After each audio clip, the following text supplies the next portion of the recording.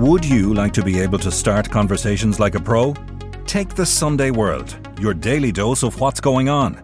Do not consume the Sunday World if you're involved in a drug cartel, you're a politician with something to hide, or you've appeared on a reality TV show and care about others' opinions. Consume the Sunday World responsibly. Always read the stories, gossip and commentary.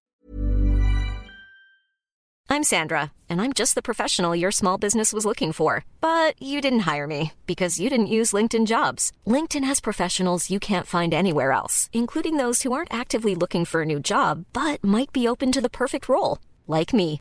In a given month, over 70% of LinkedIn users don't visit other leading job sites. So if you're not looking on LinkedIn, you'll miss out on great candidates like Sandra. Start hiring professionals like a professional. Post your free job on linkedin.com/spoken today. Hey, I'm Ryan Reynolds. Recently, I asked Mint Mobile's legal team if big wireless companies are allowed to raise prices due to inflation. They said yes. And then when I asked if raising prices technically violates those onerous 2-year contracts, they said, "What the f*** are you talking about, you insane Hollywood ass?" So to recap, we're cutting the price of Mint Unlimited from $30 a month to just $15 a month. Give it a try at mintmobile.com/switch. $45 up front for 3 months plus taxes and fees. Promo rate for new customers for limited time. Unlimited more than 40 gigabytes per month. Slows full terms at mintmobile.com. I'm Nicola Tallant, and you can listen to my brand new podcast, Beast, The Murder of Nora Sheehan, streaming now, wherever you get your podcasts. He said, if people are going to kidnap me, I'm going to kidnap me. And he's quite fatalistic about it. There wasn't much he could do. I mean, he could have left Ireland before the kidnapping. He tried the various routes and so on and tried to stay alert. He says, you have to live your life. He wanted to bring his daughter to school in the mornings because he was the only parent. And he wanted to do that. He found out afterwards that he was being under surveillance for weeks. I'm Nicola Tallant, and you're listening to Crime World, a podcast about criminals, drugs and the sins of the underworld in Ireland and across the globe. The kidnap of top supermarket executive Don Tidey and the nationwide manhunt that followed ended 23 days later during a chaotic rescue in a Leitrim wood when a recruit Garda and a soldier lost their lives. Now the incredible story from 1983 and its implications on political relations between Ireland and England, diktats on ransom demands to big business and the legacy it left on the Leitrim town of Ballinamore are brought together in a major new page-turner. Today I'm talking with journalists and Leitrim natives Tommy Conlon and Ronan McGreevy about their fascinating new book, The Kidnapping. This is Crime World, a podcast from SundayWorld.com. How do you write a book? Two people. No, we're like Elton John and Bernie Taupin, you know. 2 rooms. What do? You take a kind of a... I mean, we divvied up chapters, and you do this one and I'll do this one. Yeah. And we sent those chapters to each other. He'd edit mine, I'd edit his, over and back like that. And Tommy had the final say. So what would go to the publisher would be, after we've done everything, but he'd have the last say. Do you know? That's only because I'm just OCD with the right, you know. And I'm not. And he's less OCD. And he just wants to get it done. And I'm there polishing it obsessively. And but anyway, and spellings and punctuation, everything, that's his domain as well. You know, so. Oh, that's right. So anyway, yeah. Look, it's a labour of love, these books, aren't they? But a story really well worth telling. And I suppose we launch into it in the middle of the forest, where there's a search for Don Tidey, and you know it really sets the scene. And then we kind of go back to that as the book continues. We go back there and we kind of, again, see what's happening, what's going on. But in the background to all of it, which is a really interesting time in Ireland, isn't it? So the IRA are basically needing to make money, and they're seeing kidnapping as a way of charging a ransom. Very high-risk crime, kidnapping. People don't tend to do it anymore. But at the time, it did look sort of attractive. I was surprised because I knew nothing about this. The first IRA kidnap was a Lord and Lady Donamore. Yeah. Tell me about them. Well, they were Anglo-Irish family based in Tipperary who had a stately home in Tipperary, and the IRA were under the impression that they were well connected, where in fact they weren't. And at that time, the Price sisters, Dolores and Marion Price, were in jail and were down for a long stretch following the Old Bailey bombing in 1973, where the IRA tried to basically blow up the centre of London with a load of car bombs. They were caught coming back at Heathrow Airport. So Marion Price and Dolores Price were in jail in England, and they wanted to be sent back to Northern Ireland to serve their serve, sentence. yeah. So that was the thinking behind the kidnapping of Donna Moore. So that was more a kind of they weren't actually looking for money from that couple. They were looking to hold them to make sure that the Price sisters got back to the north. And the same with the Tata Herma kidnapping a year later in 1975. That was a ransom that was originally just for to get a number of IRA prisoners out of jails. Yes, that was it. Okay, so it moves us, I suppose. I mean, you've all this stuff going on, and it's all very relevant, isn't it? As we move into the 1980s, Ben Dunn is kidnapped. You have the hunger strikes going on up in the north of Ireland. You have the Glenanne gang, very active. It's a time that kind of feels like something we're watching on telly now in a different country. It's hard to believe all of that was going on in our tiny little island. It's one of those things that I wonder, is it when you're living through them at the time, as I'm old enough to have lived through them at the time, and if you're to look back on it, you kind of know what's happening, but you're getting on with your life, and like everyone has to get up in the morning and do their work or go to college or whatever, bring up a family, and you know what's all happening. But for some reason, I don't know how it is with how human beings operate, but it's somehow it seems to take time and perspective to look back on it and see how anarchic it was, dangerous it was, crazy it was, how sort of volatile it was, a bit of sort of an element of, you look back on it now, is it a banana republic? There's an element of that. There was so much crime, and the IRA had just, I don't know what, they were multiplied the crime rate from bank robberies, post office, all sorts, through the 70s and 80s. And by 83, and the kidnapping of Mr. Tidey, and you'll know that Shergar was also kidnapped earlier that year, and there was an attempt to kidnap Galen Weston, Don Tidey's ultimate employer, also in September, I think, 83. So by the time the Tidey kidnap happens, late November 83, and suddenly they're gone to ground, the kidnappers and the hostage, and people are wondering, can the security forces defend our state? And at that time as well, Dominic Mad Dog McGlinchey's on the run, and Dominic Mad Dog, the Gardaí are looking for him in every nook and cranny. He was released on bail in late 1982 when he absconded, and that was happening around the country. And even during the Don Tidey kidnapping, McGlinchey and his wife tied up two Gardaí in County Cork who were looking for him in a house in Carrigtwohill. And then after the kidnapping of Don Tidey, they tied up Gardaí in Wexford. I mean, it was a mad time. So it's all happening around that same time. It's kind of like that fear that the balance of power is going to tip into the hands of the terrorists away from the state. There was very serious. I mean, that year in 1983. Not only do you have three kidnappings, Shergar, Galen Weston and Don Tidey, you have the murder of Brian Stack in Portlaoise, the prison officer in Portlaoise. You have the Provisional IRA trying to flood the south with counterfeit money, which was another way of earning money. You have, as I said, McGlinchey on the run, and you have quite a few atrocities up the north that year as well. And had we prison breaks at that stage too?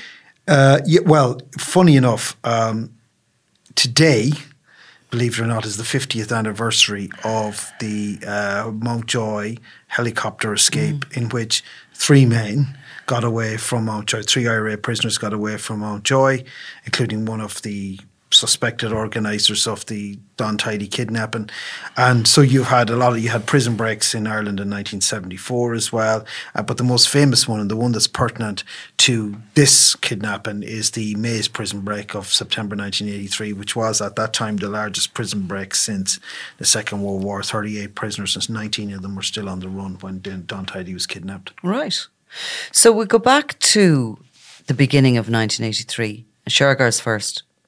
So a little bit of background on that, and then bring us up to Galen Weston, who he is and what happened. Well, the IRA, various estimates but to fund the terrorism campaign, there were various estimates that they needed £2 million a year, or Irish punts, I guess, and there had been an escalation in bank robberies over the armed bank robberies over the previous decades, with some fatalities as well, and after a number of years, the state, the Department of Justice, the An Garda Síochána, top brass, they're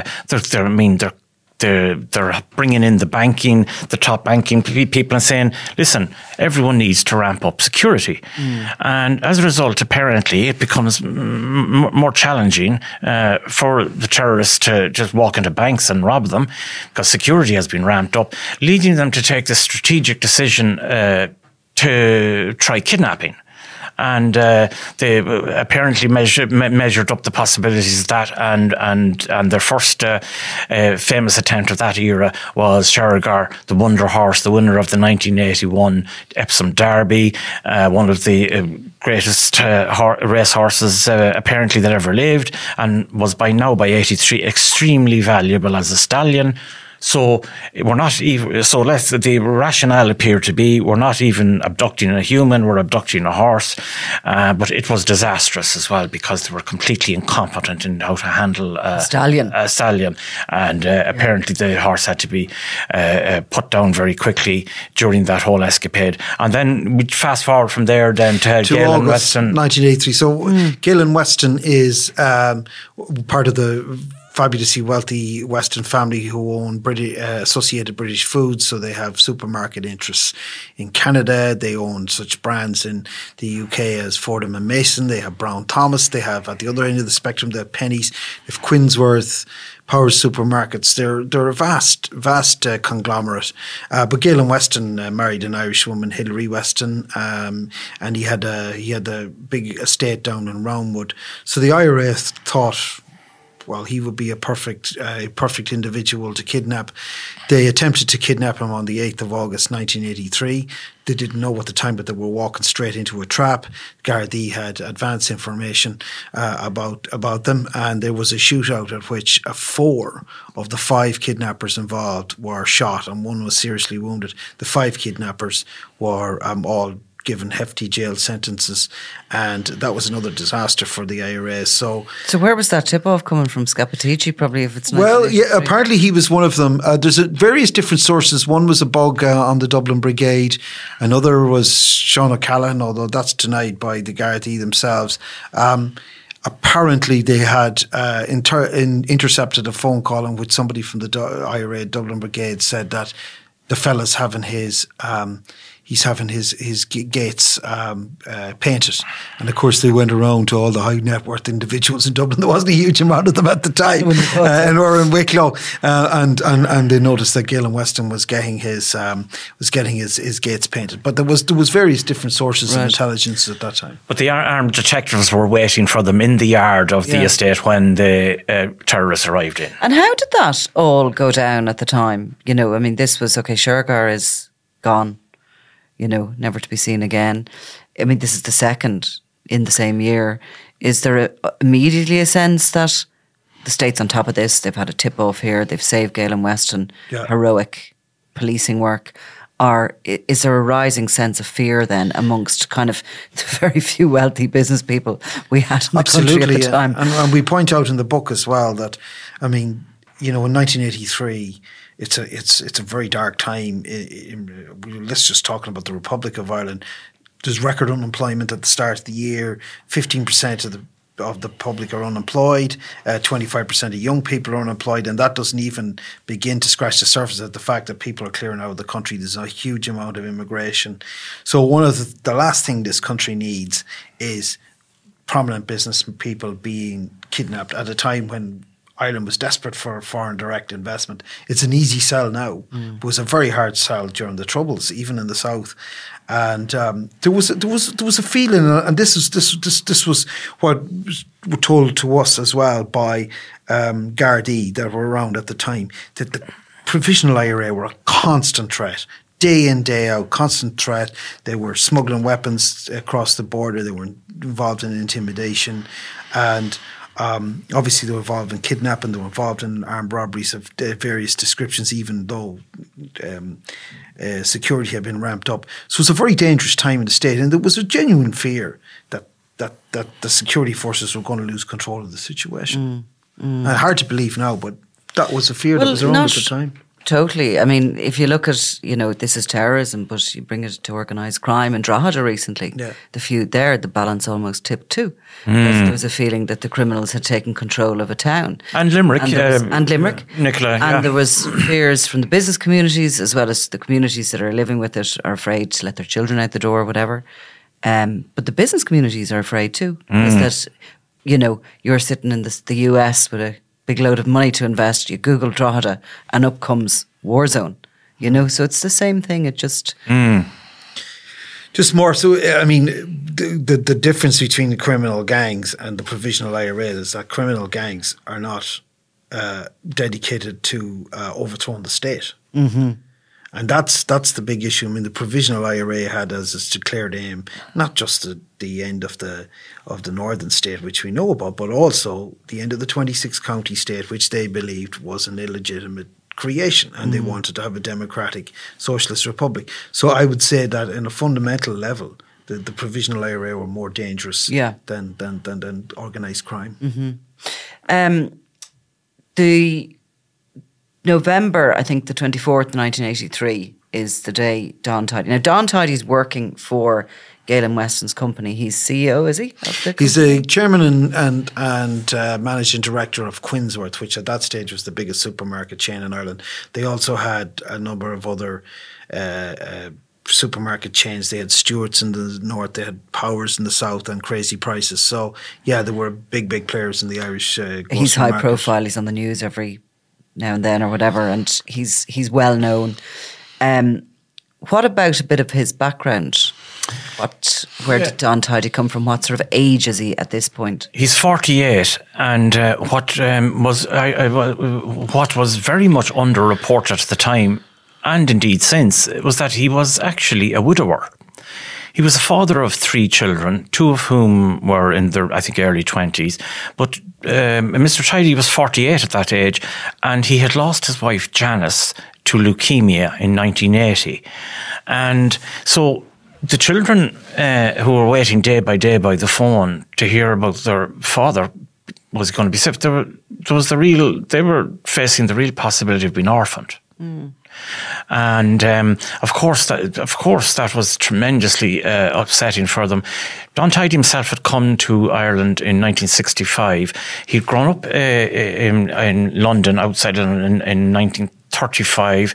He'd seen, he was a child during the outbreak of the Second World War, but he was transferred like tens of thousands of children out of London during the Blitz when the Luftwaffe were bombing London.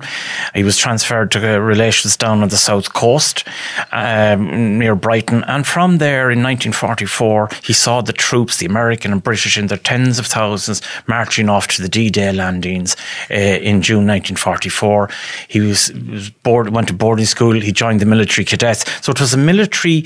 He grew up in a time of war. And he was a military cadet, as they were called in school, in the British education system. He had a natural ability for it.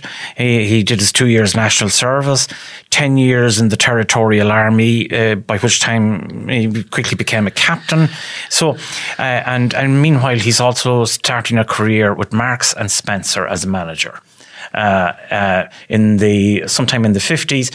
And long story short, he gets wind of that there's a budding supermarket tycoon in Ireland by the name of Ben Dunn. And he's a retailer, so he had clothes as well. Right, okay. And so Don Tidey decides he'd take a punt on this fella and he'd join the Ben Dunn, sort of the embryonic empire. And I think about 4 years later then, the Gale and Weston came and made him an offer he couldn't refuse, and he joined the Weston Associated British Foods in that empire. And he remained there until 1997, at which time he retired. By that stage, he had built Quinsworth up into a 700 million punts company at that stage. He was 62 when he retired. So, he went back to the job afterwards. So he was a very successful businessman in this country. But a robust individual, and clearly the military background served him with what was going to happen to him. But so Don Tidey's a single father, basically. Now his wife is dead. He's looking after his children. He's got a fantastic career. But he's also looking at his boss, Gale and Weston, was almost kidnapped. Shergar. Ben Dunn, of course, was kidnapped in 1981 previously. So he must be kind of watching his back, is he? Yeah, he is. We did raise that issue with him, and he said he would various movements from time to time. But in the end of the day, he said, if people are going to kidnap me, I'm going to kidnap me. And he's quite fatalistic about it. There wasn't much he could do, really. I mean, he could have left Ireland before the kidnapping, but he tried the various routes and so on and tried to stay alert. But he just couldn't. He also said, to us, he says, you have to live your life. He wanted to bring his daughter to school in the mornings because he was the only parent. And he wanted to do that. And, he found out afterwards that he was being under surveillance for weeks while he was just doing this sort of innocent job of bringing the daughter to school and then heading off to work himself. But Mr. Tidey's attitude is you have to live your life. They were aware of the security risk. They certainly were. Yeah. But he's of that mindset, I think. I'm going to live my life. Yeah. And plenty of people are when they're under threat of any sort. And Tommy, was it that sort of, routine delivery of the child to school that they targeted him?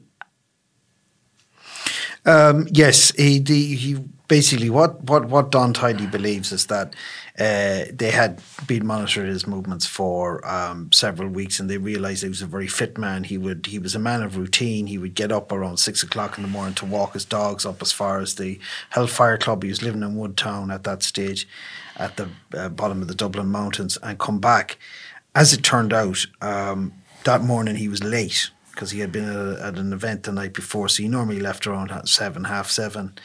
And he was late. But what Tidey thinks is that they realised that he was a man who was relatively young, he was physically fit, and therefore he'd be able to withstand the rigours of captivity, but also a possibly long and lengthy standoff between, his employers, Associated British Food, and the IRA. So he reckons that one of the reasons that they kidnapped him is because they felt he would endure that level. He would endure a long captivity while the negotiations went on to pay the So, of course, the state didn't want anybody to pay up the money. No. Because then they were sort of welcoming it as such as a crime, or they'd see it as being easy money. There was questions over Ben Dunn, whether money had been... Well, Ben Dunn believes that money has been paid. I mean, he told Miriam McCallaghan a few years ago that money was paid, but he doesn't know how much. At the time, the speculation was between 300 and 500,000 punts, which would be, 400,000 to 600,000. I'd say it's worth a couple of million nowadays with inflation. So, I mean, if they did get that money, it was a very lucrative day's work for them. But the government, Nicola, within a few days of the abduction, a phone call, an anonymous caller, apparently with a Northern Ireland accent, puts a phone call through to Associated British Foods in London to an executive there, in which a demand is made for £5 million, and with a warning that if you go to the police about that, Mr. Tidey is dead. the company quickly contacts the British police anyway, and the British government finds out quickly, and the Irish government finds out very quickly. And I think Gareth Fitzgerald is the Taoiseach, Michael Noonan is the Minister for Justice, and they're apparently absolutely adamant there will be no, even if ABF maybe toyed with the idea of maybe let's solve this whole crisis by paying the money. I think Noonan and the government are adamant that not because then you have the domino effect. Yeah, and also Margaret Thatcher was involved in all of this. Gareth Fitzgerald is the Taoiseach, put through a phone call to Margaret Thatcher, who was actually on a flight coming back from India at that time, and she ordered the Scotland Yard to monitor the movements of all the executives in Associated British Foods in case they try to pay the money. So you're left in a very difficult situation. Galen Weston issues a statement saying, with the life of a man at stake, we'll do what we have to save his life. But of course, if they pay the ransom, they get Don Tidey back in one piece. But they're giving the IRA 2.5 years worth of money to kill a hell of a lot more people. So it was a very, very difficult situation at the time for both governments. And Don Tidey, meanwhile, had been blindfolded and brought into this very, as he describes, rough terrain, rough underfoot. He's basically in Ballinamore, in Leitrim. He's 5 miles from Ballinamore. Yeah. In a forested area called it's Mountain Forest Bog Field, and he's specifically in a young enough forest of pine trees called Dorado Wood, but it's extremely remote. I mean, I'm from Ballinamore, and I wouldn't have had most people wouldn't have had a clue how you would get, because it's a network of country roads getting narrower and narrower, and then until eventually you're crossing fields. And of course, Mr. Tidey himself had no idea where he was. He'd been blindfolded, he'd been hooded, and he'd been transferred in the back of a van. He'd been beaten. He had a cracked rib from the abduction, which was very painful. And that later that night, he found himself being dragged by the handcuffs. His wrists were handcuffed, being dragged. He knows he's out in the open terrain, but it's wind, it's rain, it's winter, and he's in this forest. But for the next 23 days, he's living in a state of sensory deprivation, visually, orally, in terms of his ears, his eyes. He's chained at the wrists, he's chained at the ankles, he's manacled to a tree. And did they not put him underground? Did they not? No, there's no underground. It's kind of a depression a depression in the surface. And they threw a sheet of plastic polythene down on it, and he lay down on that in a sleeping bag. And they had a bit of a stick and a bit of polythene draped off the stick as a sort of a little bit of shelter. But he could feel. When the rain came, which it did all the time, he could feel the plastic sort of roof, coming right down on his face. And he never knew the dimensions of where he was staying. I mean, he never saw the hide he was staying in. He never saw his kidnappers. He was handcuffed to a tree during the day. He was blindfolded, and he had bandages wrapped around his head. So he had complete sensory deprivation, and coupled with that, his ribs had been injured as a result of being shoved into the footwell of a car, and he went down on the gear stick, and that he injured his ribs badly. So I mean, it was a terrible ordeal. So would it suggest that did they come up with this plan kind of fairly quickly, and they hadn't much planning goes into that, or do they think this is a good idea to keep someone in the outdoors, including themselves?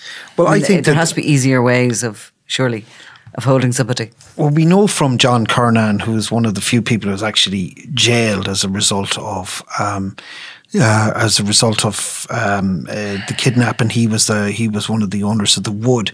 We know that the hide had been prepared in advance, several days in advance, by a guy who is known as Sonny. I have some idea who he is, but I can't be sure. So obviously they had prepared this in advance. I mean, it was a well-prepared operation in the sense that they were watching him. Yeah, they were watching him, but also there were there were two sets of kidnappers. In effect, there was kidnappers came from Cork and Kerry who kidnapped Tidey, and then there was and brought him to a rendezvous point in Kildare, and then there was another set of kidnappers who brought him to Leitrim.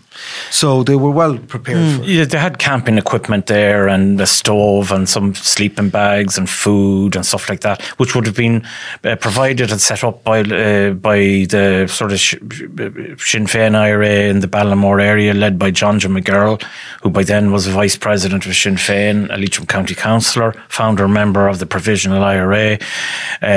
He had sheltered 10 or 11 of the Maze escapees who had escaped a couple of months previously from Belfast. He had put them up in safe houses around the hinterland around Ballinamore, so there was manpower there. And there was logistical capacity there, and we believe therefore that's why Dorada was chosen, because McGirl was there and he was able to organise it, and there's no way in the world that the gang who were literally driving Tidey in the car or the van would have found their way to Dorada Wood without being guided in by some local knowledge and that. And when they arrived in Dorada Wood, the camping gear was there. It was kind of sort of to some degree. It was. And the idea behind it was that at that stage it was becoming more and more difficult to rob banks, and the idea was that in one fell swoop you could fund a terrorist campaign for 2.5 years by kidnapping an individual. In effect, they would regard it as a victimless crime because they would release the hostage unharmed, and they'd get their money from a wealthy company which didn't really care about what was going on in Ireland. They had the deep pockets. That was the idea behind the kidnapping, and obviously didn't work. No. So I wanted to ask you about, and I should know, I was only a small child when this happened, and yet these kidnaps, and Desi, I heard the Border Fox, they're just seared into my soul. I remember the fear. I remember feeling the fear, I suppose, of my parents about these kidnaps. What was the national sentiment that this had happened? I mean, there must have been an enormous amount of pressure being put on the Gardaí to get this guy back alive and to show the IRA who was in charge. 100%, Nicola, because going back to what the point we discussed earlier was that now the security forces, the government, the Department of Justice, the Minister for Justice, the Taoiseach, the top brass of the Garda Síochána, they were now on public trial, because this wasn't a typical crime in that it's over in a few minutes with a robbed bank or something. This was actually, it became a 23-day test of the state's resources, in which the public were watching and listening on the radio, on television every single day. So the country was tuned in to see, how are our police force doing here? Are they going to get this man? And so therefore that amplified it and magnified the pressure on them with every passing day, because it accumulated into this horrendous saga of, and can you do it or can you not? Can you save this man or can you not? Yeah, and it's as Tommy says, it's very hard to remember those times now, because kidnapping is quite rare. I think, it's become. I don't know. It was it's very high risk. Yeah, well, it's very high risk. That's true.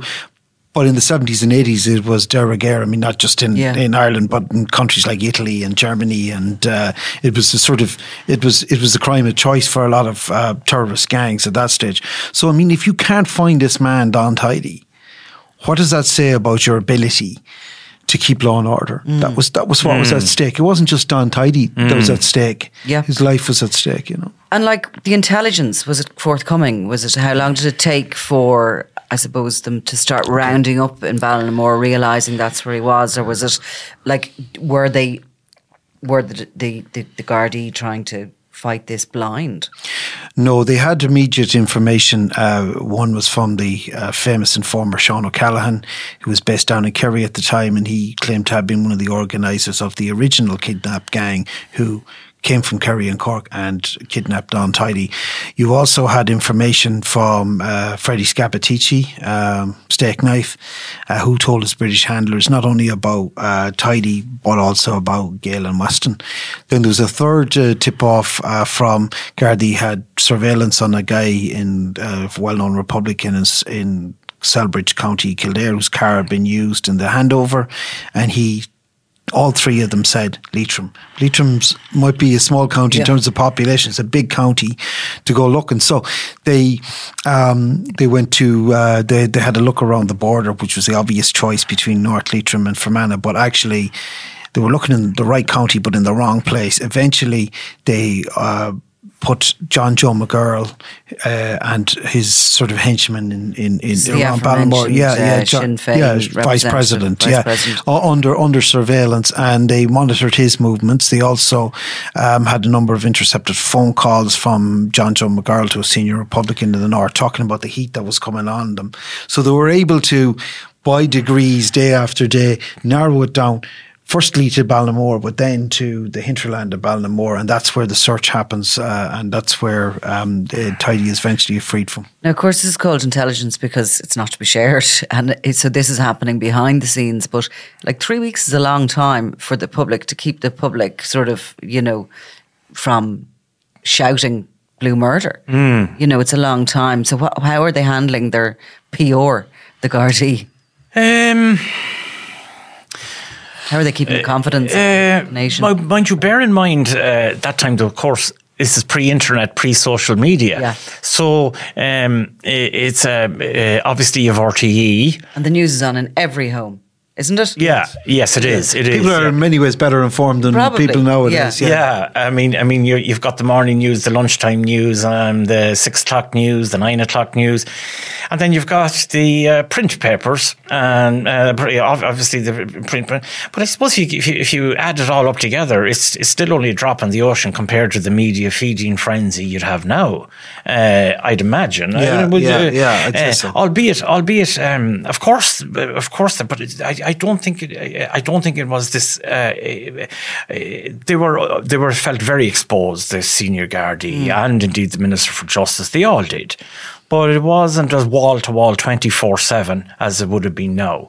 So they were relatively. The response was to try and sort of, I suppose, tell the public, we're going to get him back. We're on the job. We're doing everything we can, and his family, Don's family, made televised appeals for his safe release, and there was all sorts of behind the scenes. There was a vigil as well every night in Whitechurch, which was Don Tidey's local chapel, and they put every super Quinn shop had the management mounted TVs with Quinsworth, with TVs put into every store with running appeals. If you've seen any cars, anything suspicious, so that was all going on. Mm-hmm.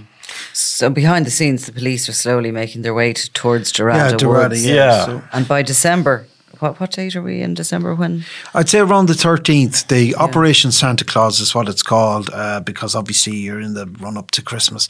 Operation Santa Claus starts on the 13th of December. And a few days from that, they had seen a number of Maze escapees who had escaped who were being seen in the Leitrim area.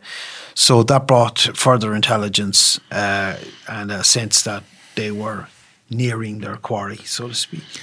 That would have been Bick McFarlane and Gerald MacDonald. Yeah. So they were two guys who had escaped from prison, very well known Republicans. They were seen in the area, in the mountains outside Ballinamore. So where John Joe McGurl was from himself. Aughnasheelan, a place called Aughnashealan.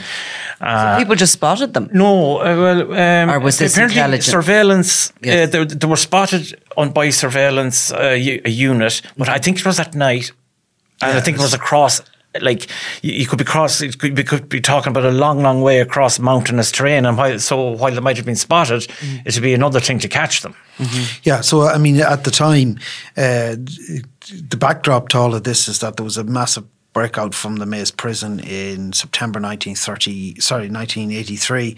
38 prisoners escaped. 19 were still on the run a couple of weeks afterwards, and we think between 10 and 12 of them ended up in Leitrim, and they had been provided with safe houses by John McGurl, Right. with a network of people who would help them. So this is a locus of sort of manpower, of experienced manpower that the provost can use to carry out this kidnapping in Leitrim. And McGurl has also been kept under surveillance for days. And one of the rumours I remember went around like wildfire around Ballamore at the time was that he was seen shopping, buying loads and loads of groceries in the local supermarket, which he apparently wasn't in the habit of doing, and driving off in his car with this. But then the final perhaps piece in the jigsaw was that he made a phone call to a prominent Northern Ireland-based Republican either the night before the rescue or the night before the night of the rescue, and that the man to whom he called, his phone was tapped by the RUC, and McGurl and this man were discussing the Dorada situation, and that the RUC passed that information on to the Gardaí pretty quickly. It was not quite confirmed that. Did they mention Dorada during the phone conversation? We don't know. Right. But certainly the whatever happened, it got them a little bit closer. The hinterland around Ballinamore now, it's for sure. Right. It's for sure now. So they've got that far. So then they decide they're bringing in the army. Yes. And they're going to search literally the way you would for a missing person. Yeah. Literally step by step across these woods.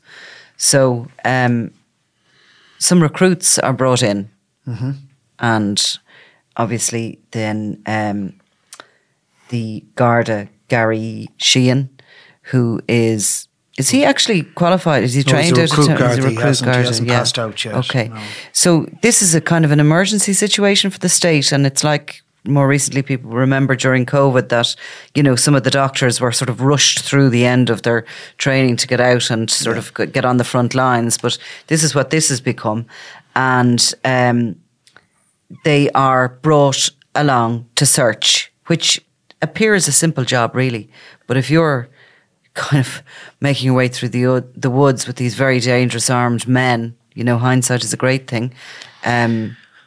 What recruit would be ready for that? Yeah, the training, if you look at some of the Ordnance Survey maps as I did from that time, it's just like you wouldn't even know where to start, because it's mountain, it's forest, and there's just one wood after another, because basically the government decided back in the 1960s that Leitrim was good for nothing other than planting trees. So there was lots and lots of different plantations. It wasn't just Dorada Wood. There was forest after forest, mountain.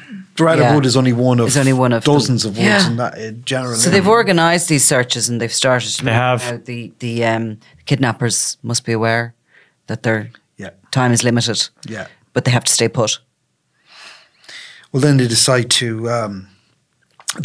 on the final day basically that they're going to move Tidey, and it's then. Because obviously they can hear the search parties closing in on them. So you're looking at the search parties were known as Rudolph 1 to 10. Obviously the Christmas theme. It's 25 army guards and recruit guard, the personnel, some of them armed in each of the different Rudolphs. And Rudolph 5 is the one that comes in Drumcoman Wood, as it was known, Dorada Wood. And they were the ones that came across the hideout on the 16th of December, and all hell broke loose then. And what happened?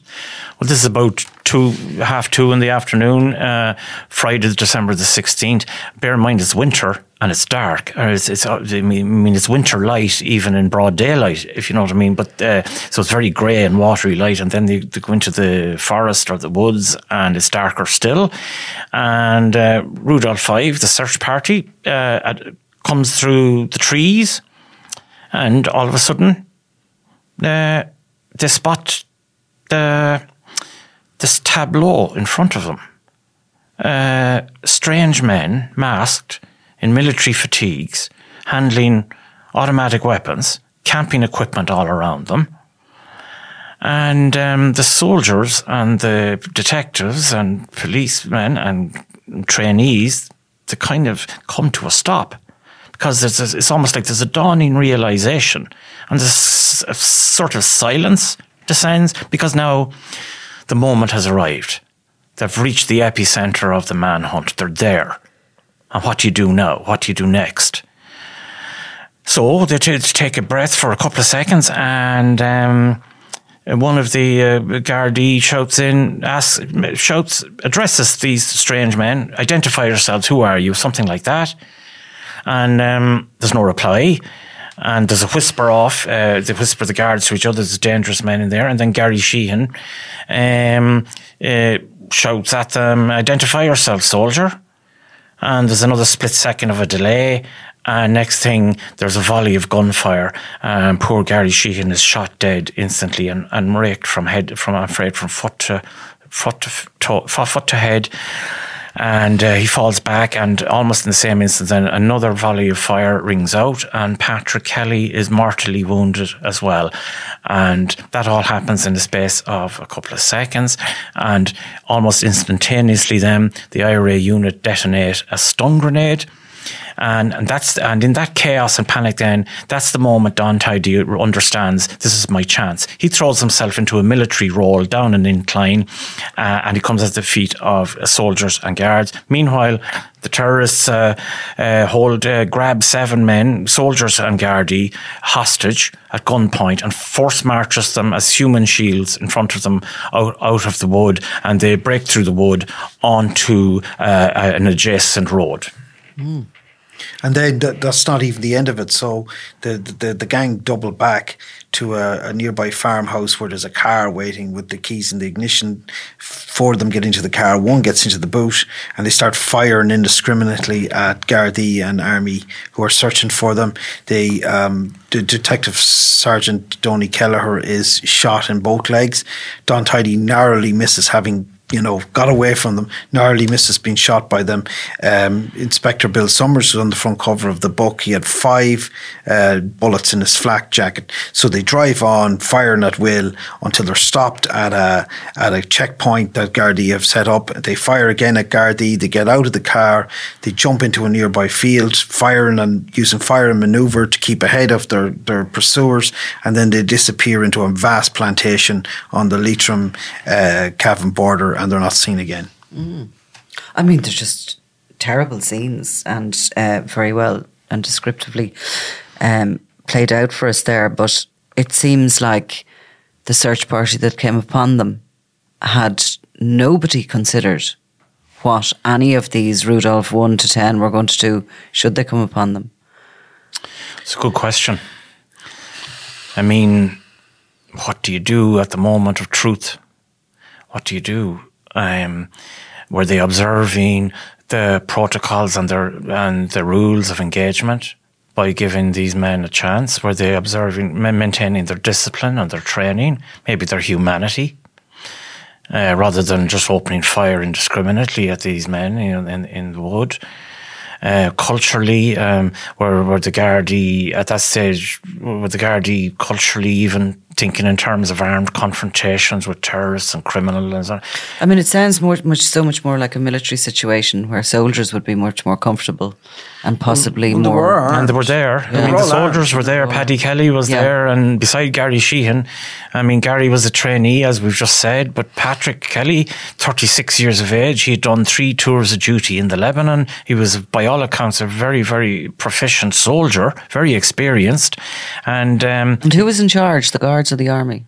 Yeah, the guards. The man who was in charge was Chief Superintendent J.J. McNally. He was a sort of he was in charge of the sort of border area of Cavan, Monaghan, Leitrim. So he was ultimately in charge. But I mean, I'm sure if you were to go back to that time again, things would have been done differently. The chain of command was loose. Again, what were the rules of engagement if you came across these guys? I mean, PJ Higgins, who was one of the army personnel. He was an army sergeant and a good friend of Paddy Kelly's. Said, and naively as it turned out, he said, it just didn't occur to us that the provost would open fire, I mean, they were supposed to have been at that stage.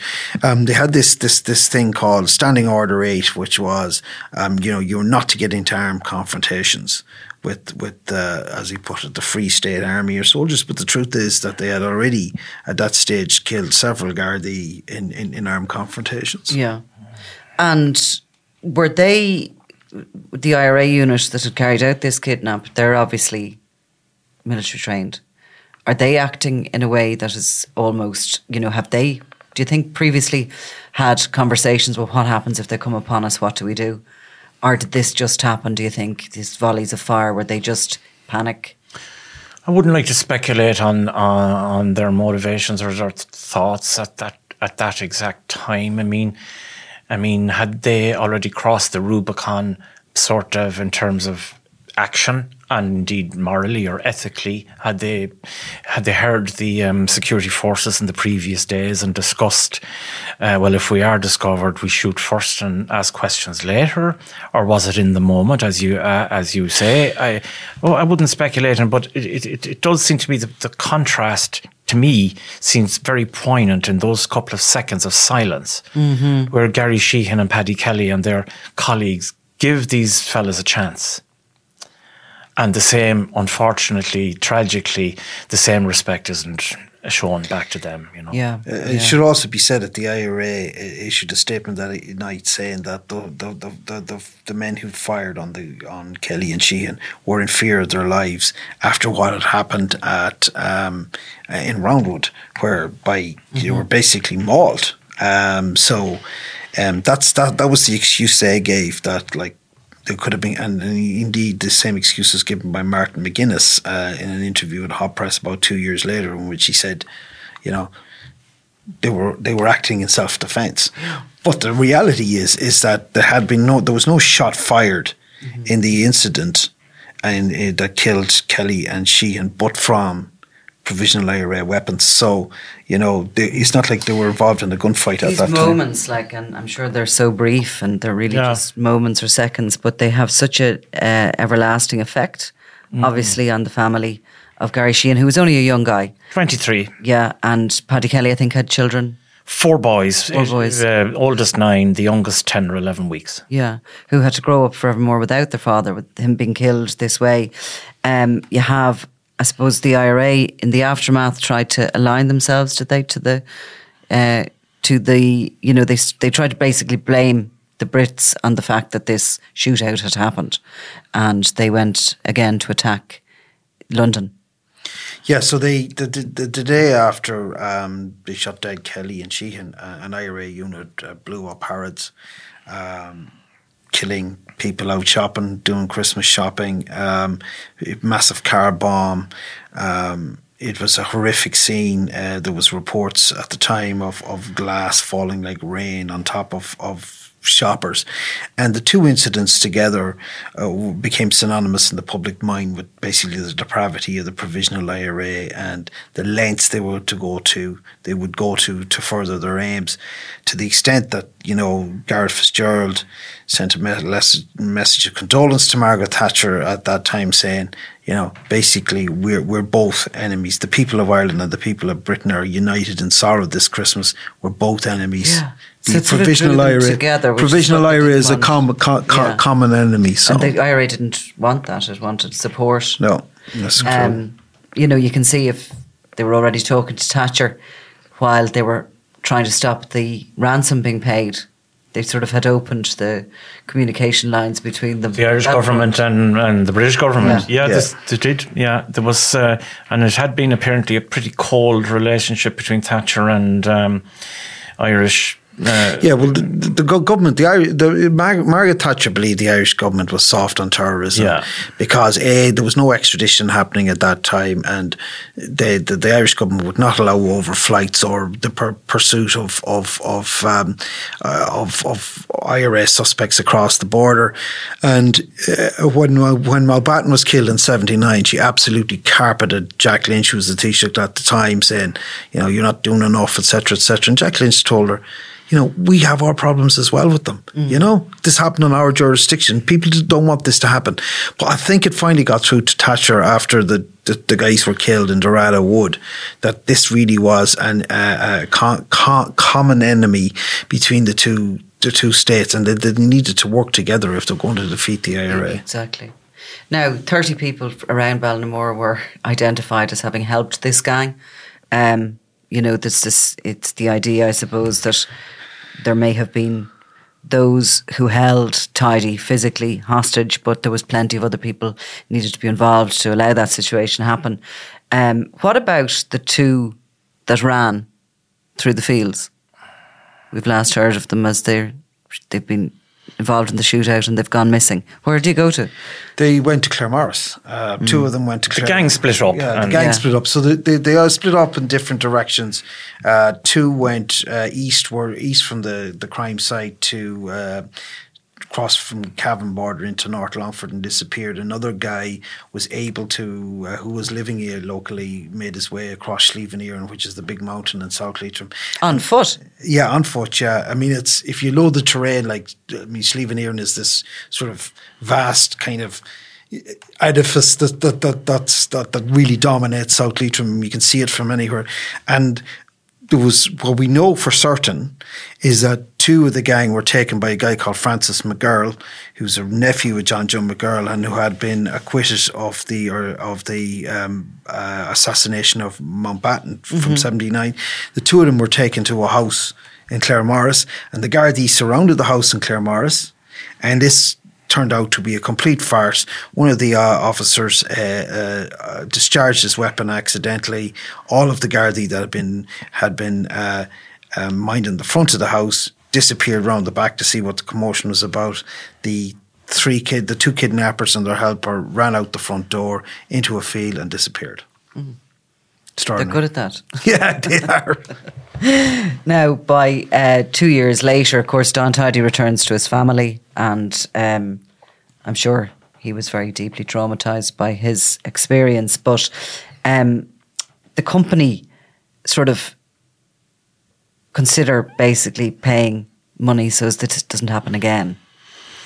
Almost like an insurance policy, and having been absolutely warned off by governments and having seen the absolute horrors of what happened, and seemingly at some sort of unofficial or informal level, they discussed seriously about somehow making some sort of a payment that might shield them, or an insurance policy against future kidnappings by the IRA. Kidnappings. No, what was the end result of that? There was an extraordinary situation whereby basically money was routed through a Swiss bank into New York, and a draft for £1.7 million was given to an Irish businessman to deposit in a bank in the Bank of Ireland in Navan. And of course, that amount of money in those days was kind of, what the hell is this all about? And when the Irish government got wind of it, within 18 hours they had railroaded through an emergency act to seize the money, those £1.7 million. Two business people at that time claimed that the money was theirs, that it was for a legitimate enterprise, which was basically a pork and bacon factory. But the government refused to hand over the money. They put out, and eventually the two guys who claimed that the money was legitimately theirs died. Their estates made no claim on the money, and it was paid into the state coffers in 2006, by which time it accumulated enough interest to be worth £6 million. So the only beneficiaries of the kidnapping was actually the state. But it just goes to show you, even though Associated British Foods had been warned not to pay a ransom in any circumstances, they appeared, according to reports in the Sunday Times at the time, to have rejected the advice that was given to them by their security personnel and agreed to pay it. And it's extraordinary when you think about it, that these people were still living in fear of the IRA two years after Dorado Wood. Absolutely. And look, that can look like a good idea, but usually they come back looking for more if you pay anything. Yeah. Wouldn't that be the advice? Bick McFarlane went on trial in 2008, but what did he successfully argue? That was it the passage of time, or without going into too much detail about it? It was before the Special Criminal Court. Yeah, that was without going into too much. Long story short, I mean, he had absconded, he'd gone to ground, and subsequently fled to Europe, disappeared for years. And then 1998, I think, is that the Good Friday Agreement? Yeah, just before this. Yeah, he's travelling from Dublin back to Belfast, and he's stopped short of the border with Northern Ireland. He's arrested by Gardaí. He's taken to Dundalk Garda Station, and he's charged with offences in relation to the kidnapping of Mr. Tidey. And that's the start of a 10-year legal marathon that goes to the High Court, the Supreme Court, back to the High Court, back to the Supreme Court, till it finally, the way is paved in the summer of 2008, 10 years after that arrest, for his trial in the Special Criminal Court, which collapses after, within a week, on matters relating to the statement he made in Dundalk Garda Station 10 years earlier. As best I can sum it up or somehow explain it. Ronan, they basically got those statements thrown out, and without them, there wasn't enough of a case against him. Albeit that they had fingerprint evidence still, and his fingerprints were being found on a milk carton in the hideout. So the bottom line is nobody has been convicted of the murder of... Yeah, because there's 3 crimes here, obviously. There's 2 murders and 1 kidnapping. Yeah. And nobody has been. And the cases are still open, the murder cases. It's interesting that the legacy bill does not extend to the Republic of Ireland, so there's a possibility, albeit remote at this stage, that there might still be a conviction in relation to this. As you know, murder has no statute of limitations, so but I would strongly doubt it at this stage. And in the book, The Kidnapping, you name sort of the suspects and what has happened, some of them. I mean, they're an eclectic bunch. Yeah. They're that. The one who disappeared. Sorry? The one who disappeared. There's one of them is very interesting. It was, again, Maze escapee, Tony McAllister.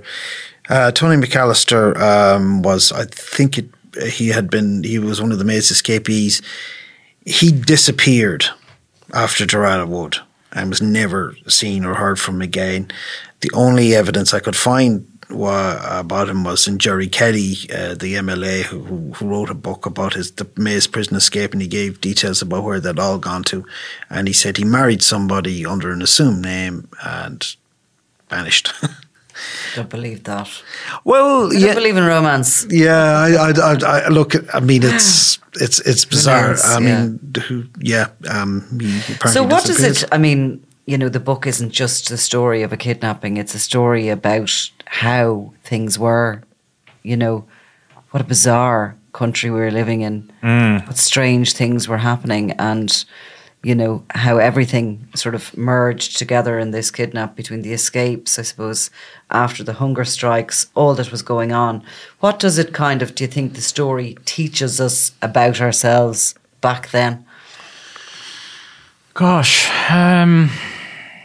The good guys kind of won, but not really, because... Yeah. I mean, for my own community, Ballinamore and that, we were sort of branded as Republicans, as supporters of those terrible crimes, that somehow we sympathise when in fact the historical reality is that Ballinamore actually was the antithesis of Sinn Féin, a very conservative town that had its own Fine Gael TD. The town was the power base of a family, the Reynoldses, who the first of whom was elected in 1927 when it was still Cumann and Gael. And you know as well as anyone, Nicola, the Law and Order Party was Cumann and Gael, Fine Gael. Standing foursquare behind An Garda Síochána, the Defence Forces. And that's who the people of Ballinamore voted for 70 years. The Reynoldses. And yet, after Durrad in particular, were saddled with this with almost mythical reputation as being supporters of terrorism and violent republicanism, and indeed that somehow therefore we condoned the murders of poor Gary Sheehan and Patrick Kelly, when the historical record is totally the opposite. So it's been important to you to work on this story. Yeah, it has. Yeah, it's personal for both of us, as we're both from Leitrim, so we feel that this story is important to tell. I mean, what you have in Leitrim basically has been for the last 40 years a sort of collective amnesia that has sort of descended on the county. So what you have at the moment is a bombastic memorial to John Joe McGirl, and believe it or not, in our town, a memorial walk, which is part of the Ballinamore Family Festival every year. It's hard to believe, but it is, and yet no memorial at all to Kelly or Sheehan, two men who were murdered in our county. We feel very strongly about that there needs to be a memorial to both of them. Do you think these stories from the Troubles in the North are finding a time now to come out? There seems to be a lot of information. People seem to be, time, whatever changes things or heals. Conceivably, they're having a moment, or maybe more than a moment, or maybe that... it's just a start, isn't it? There's a huge amount of books out this year. Are we psychically, are we ready, maybe? That's what I was thinking. I wonder, are we starting already to peel back the layers on those terrible times and the cruelty, the how casually, as one of the things I picked up from listening to the Kellys and the Sheehans, is how nonchalantly lives were destroyed.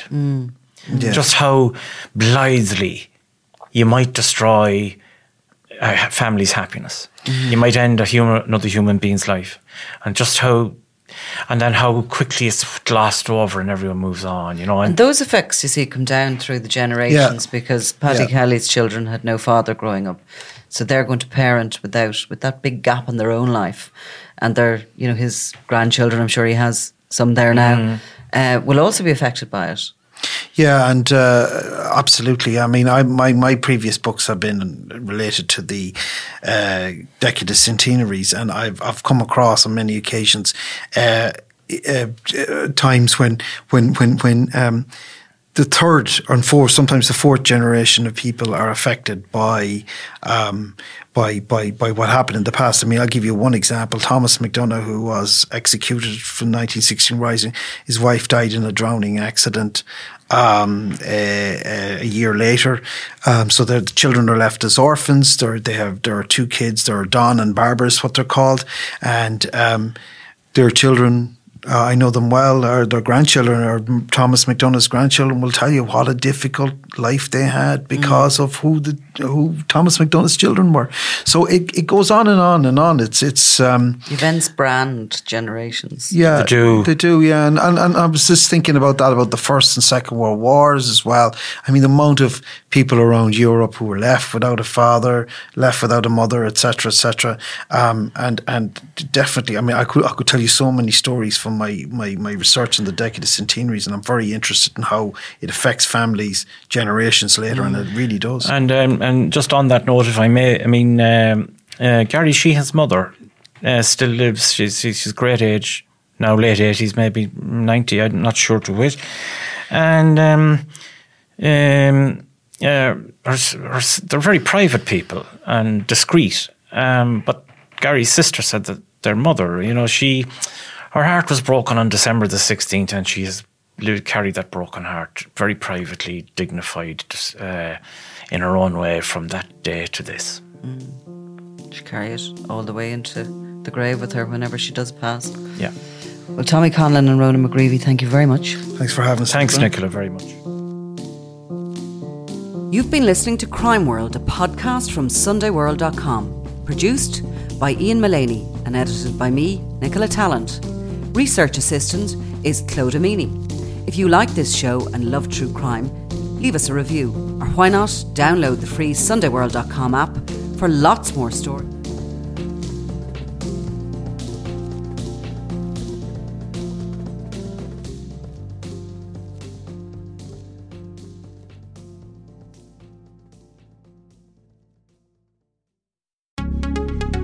Would you like to be able to start conversations like a pro? Take the Sunday World, your daily dose of what's going on. Do not consume the Sunday World if you're involved in a drug cartel, you're a politician with something to hide, or you've appeared on a reality TV show and care about others' opinions. Consume the Sunday World responsibly. Always read the stories, gossip and commentary.